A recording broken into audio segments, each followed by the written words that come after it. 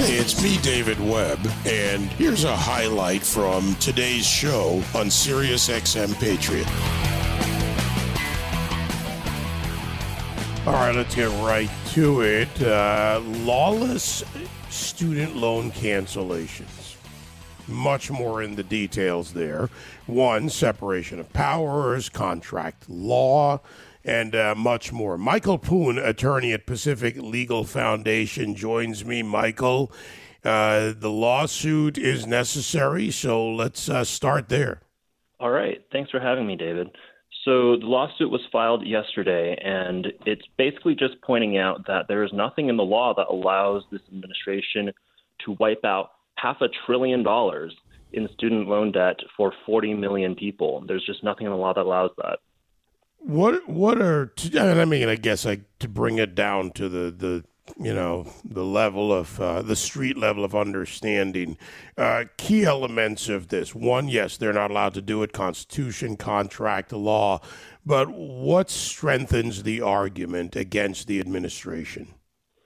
Sure. So the specific argument against the administration is they're trying to use a statute called the HEROES Act to make this cancellation go through. And the problem with the HEROES Act is it doesn't cover this sort of thing.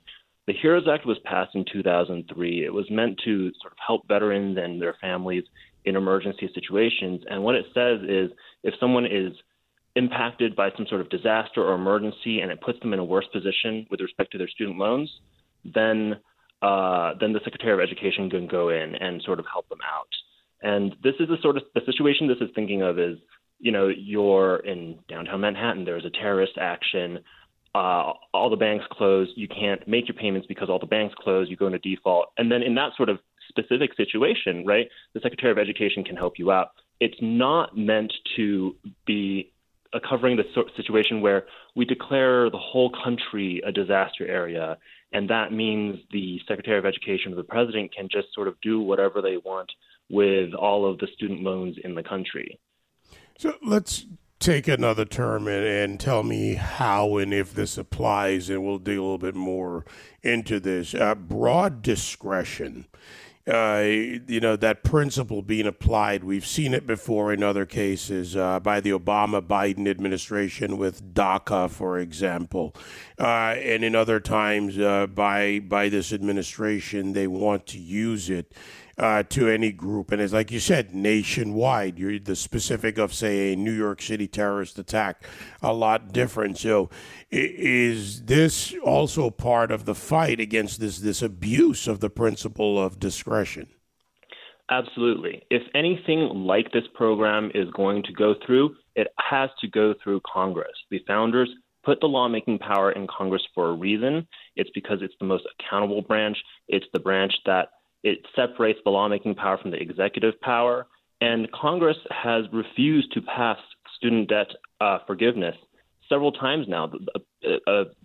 Several bills have been introduced and they've been rejected.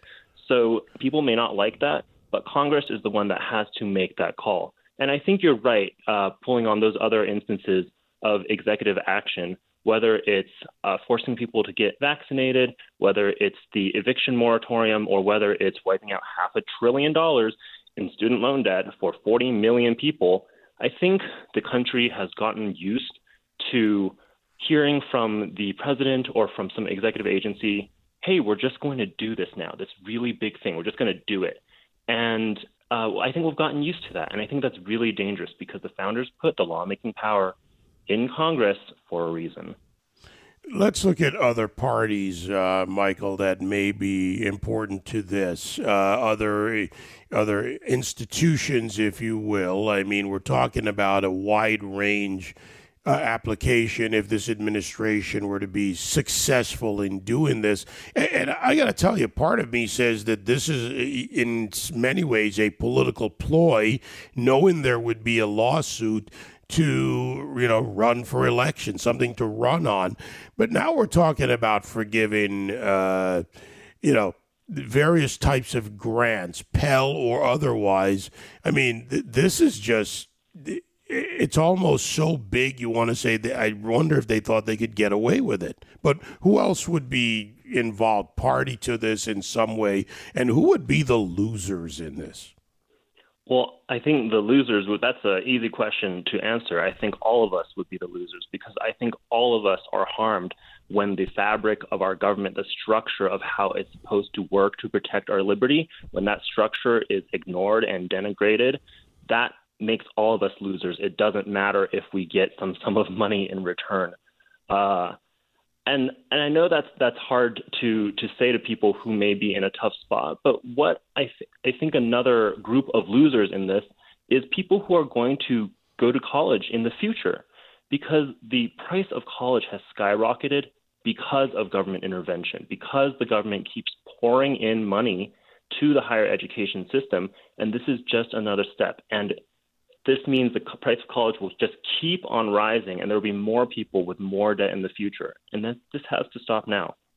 For those who think they're being forgiven, aren't there a couple of other traps depending on the state? If it's classified as taxable income, should they get it?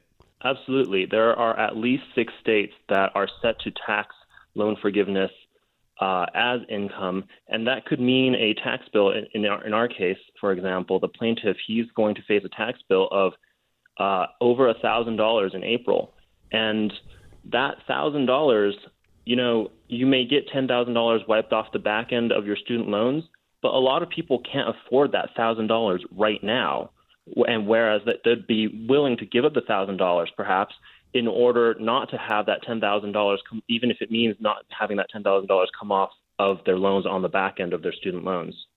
What else do the people, again, case filed yesterday, and as you mentioned, your plaintiff, Frank Garrison, I should have mentioned that earlier. So this is the case before the court in southern Indiana. But what else do people need to know about this? Because obviously there are people who may fall into that camp or into that group of potential student loan forgiveness, and of course those who oppose it. I oppose it on a simple basis, among many others, of contract law. You have made and executed a contract. Right, absolutely.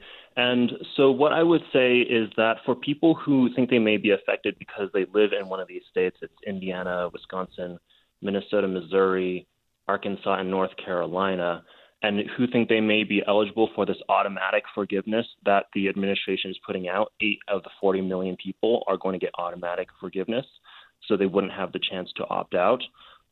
Those people are welcome to come to our website and notify us with our contact page and let us know if they'd be interested in joining the suit. We are looking to add more people to the lawsuit and would welcome that.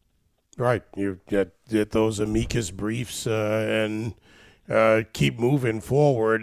Next steps in the lawsuit, Michael. The next steps in the lawsuit are up to the court, really. What we've filed is a motion for temporary restraining order, and that asks the court to stop the program now from going forward. And we've asked for the court to rule on that by tomorrow. So we'll see what the court does, but either way, I anticipate that this will be appealed. All right, we will see, and I'll be watching carefully. This is a massive massive financial hit in many ways. We're talking $500 billion. I mean, CBO says $400 billion. What's $100 billion between friends and taxpayers here? I dare say, Michael. Absolutely. And I will point out the Wharton School, an independent study, said that it would be up to $519 billion. So, I think the Biden administration said it would be around half of what the CBO said, and what the CBO said may be even lower than what it would actually cost. But all of this is beside the point, whether it's $200 billion, $400 billion, or $500 billion. It's a huge sum of money.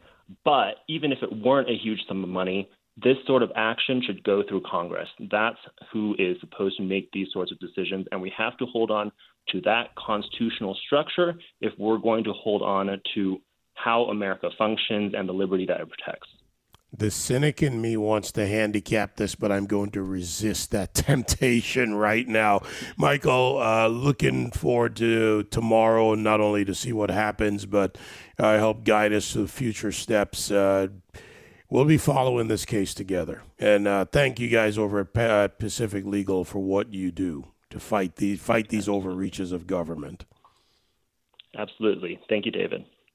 Thank you. Michael Poon, attorney at Pacific Legal Foundation.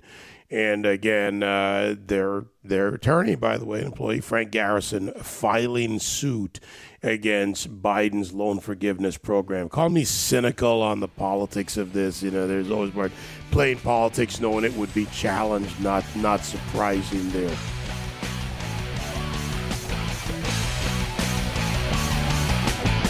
You can join me live on The David Webb Show Monday to Friday, 9 to noon East on SiriusXM Patriot 125.